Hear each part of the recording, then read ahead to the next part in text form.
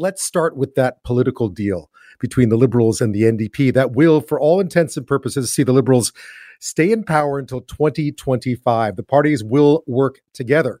The agreement is broken down into 7 sections, 28 items ranging from a new dental plan to a new Safe Long-Term Care Act, expanding the Rapid Housing Initiative for an additional year, developing a plan to phase out public financing of the fossil fuel sector, including from Crown corporations, making significant additional investments in Indigenous housings in 2022, and much, much more.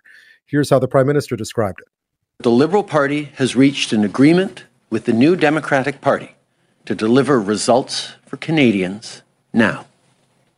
This supply and confidence agreement starts today and will be in place until the end of this Parliament in 2025.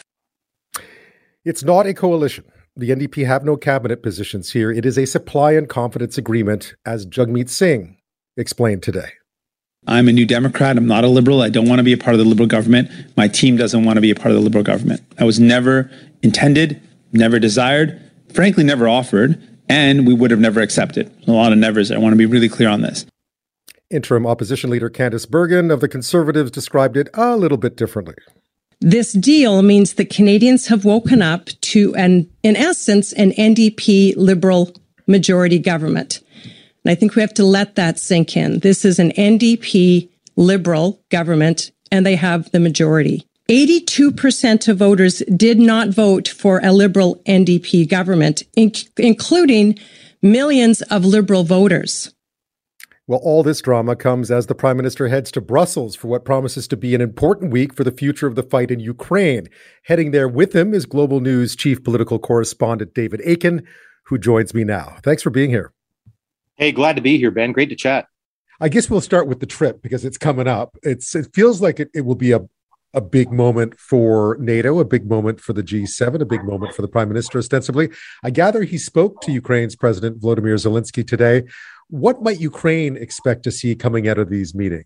Well, and that's going to be the interesting thing. I think Ukraine's demands all through this entire invasion. We've heard President Zelensky look for no-fly zones enforced by NATO over his country, other kinds of equipment and gear that can help him fight the Russians.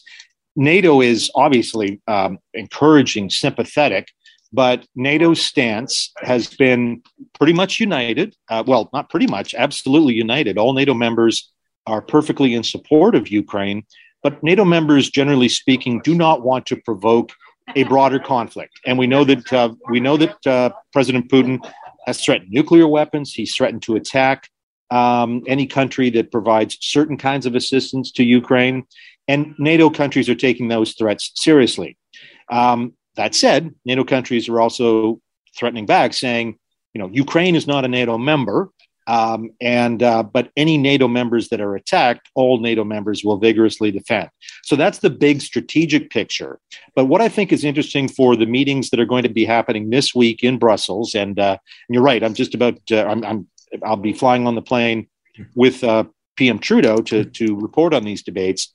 The big issue, I think, is maintaining that consensus and that unity among NATO members, some of whom want to be a little more active. Poland, for example, really bearing the brunt in terms of refugees.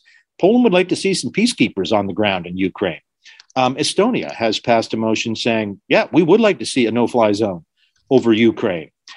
Canada is not there, and major NATO partners are not there in terms of actual soldiers other than Ukrainians on Ukraine soil, or aircraft other than Ukrainian aircraft flying over Ukraine. But that is going to be an interesting discussion to see how united NATO is as they come out of it, and where Canada can continue to pitch in. So I think that's what I'll be monitoring for this as they call it. It's an extraordinary summit of NATO heads of government, and a rare extraordinary summit of NATO heads of government.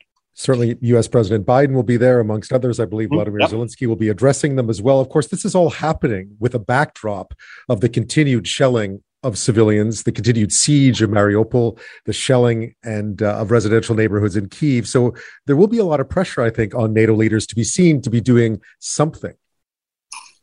I think I'd agree with you. I mean, it is impossible to watch those pictures or hear the stories of some brave journalists who are reporting on what's going on in various parts of eastern Ukraine and in the suburbs around Kyiv, and not be motivated to say, please help.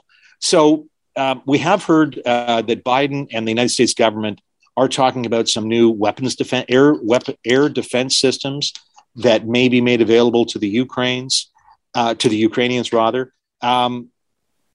But at the end of the day, the soldiers on the ground in Ukraine are the soldiers on the ground now. In other words, Ukrainians or the expats who are heading over. Again, there's a real reluctance among all NATO partners to put their own soldiers on the ground right now in Ukraine out of fear of what Putin may do. And that is, I think that's going to be a tricky negotiation between, let's say, a Canadian Prime Minister and the Canadian electorate.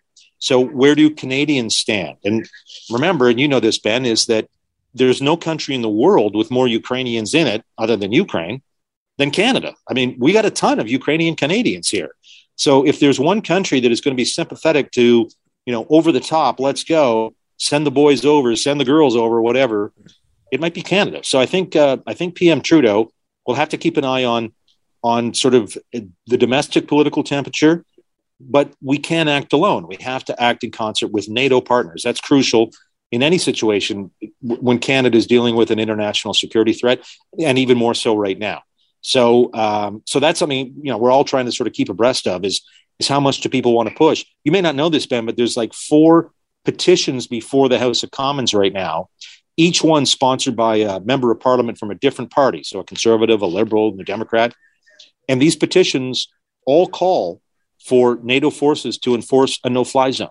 And these petitions are garnering hundreds and perhaps thousands of signatures. And again, it's petitions before Parliament. So as I say, it's NATO leaders are looking at this destruction, looking at the realpolitik, if you will, of provoking a broader conflict and trying to find that balance of doing the right thing without, again, getting involved in something where we now are seeing hundreds of thousands of die in countries all over the world.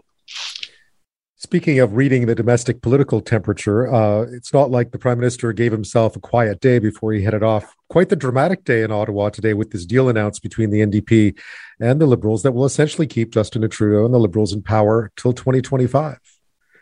Yeah, and it's controversial in the sense that a lot of people have strong opinions about it. So New Democrats, I think, by and large, they like this idea. And, you may have noticed that one of the key people in Jagmeet Singh's back room is Anne McGrath. Anne McGrath was Jagmeet's campaign director, and Anne was right at the center of the discussions between Gilles Duceppe and Jack Layton and Stéphane Dion to form some sort of coalition to knock Stephen Harper out. So New Democrats think this is a perfectly legitimate thing for them to get stuff done for their voters and their supporters. And as both Singh and Trudeau said today, Singh, I'm not a Liberal. I'm not joining a coalition. I'm not joining their party. Same thing for Trudeau. I'm not a New Democrat. But they both feel that there are some things they can agree on, even as they agreed to continue to disagree on some other things, such as defense spending, for example. So we've got some stability in the Canadian Parliament for the next few years. And supporters of New Democrats are pretty happy. Most Liberals, I think, are pretty happy. I've talked to a couple that are a little nervous about the perspective. These will be Liberals, for example, who have to compete in ridings where the choice is Conservative or Liberal, and not Liberal or NDP.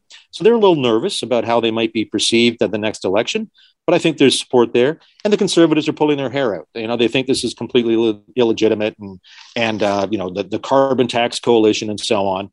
Fine. We'll see where their new leadership race takes them. And their new leader will certainly have the time to organize his or her party and prepare for 2025. David Akin, have a safe trip. Thank you so much for your time. Hey, great to chat with you, Ben. Thanks.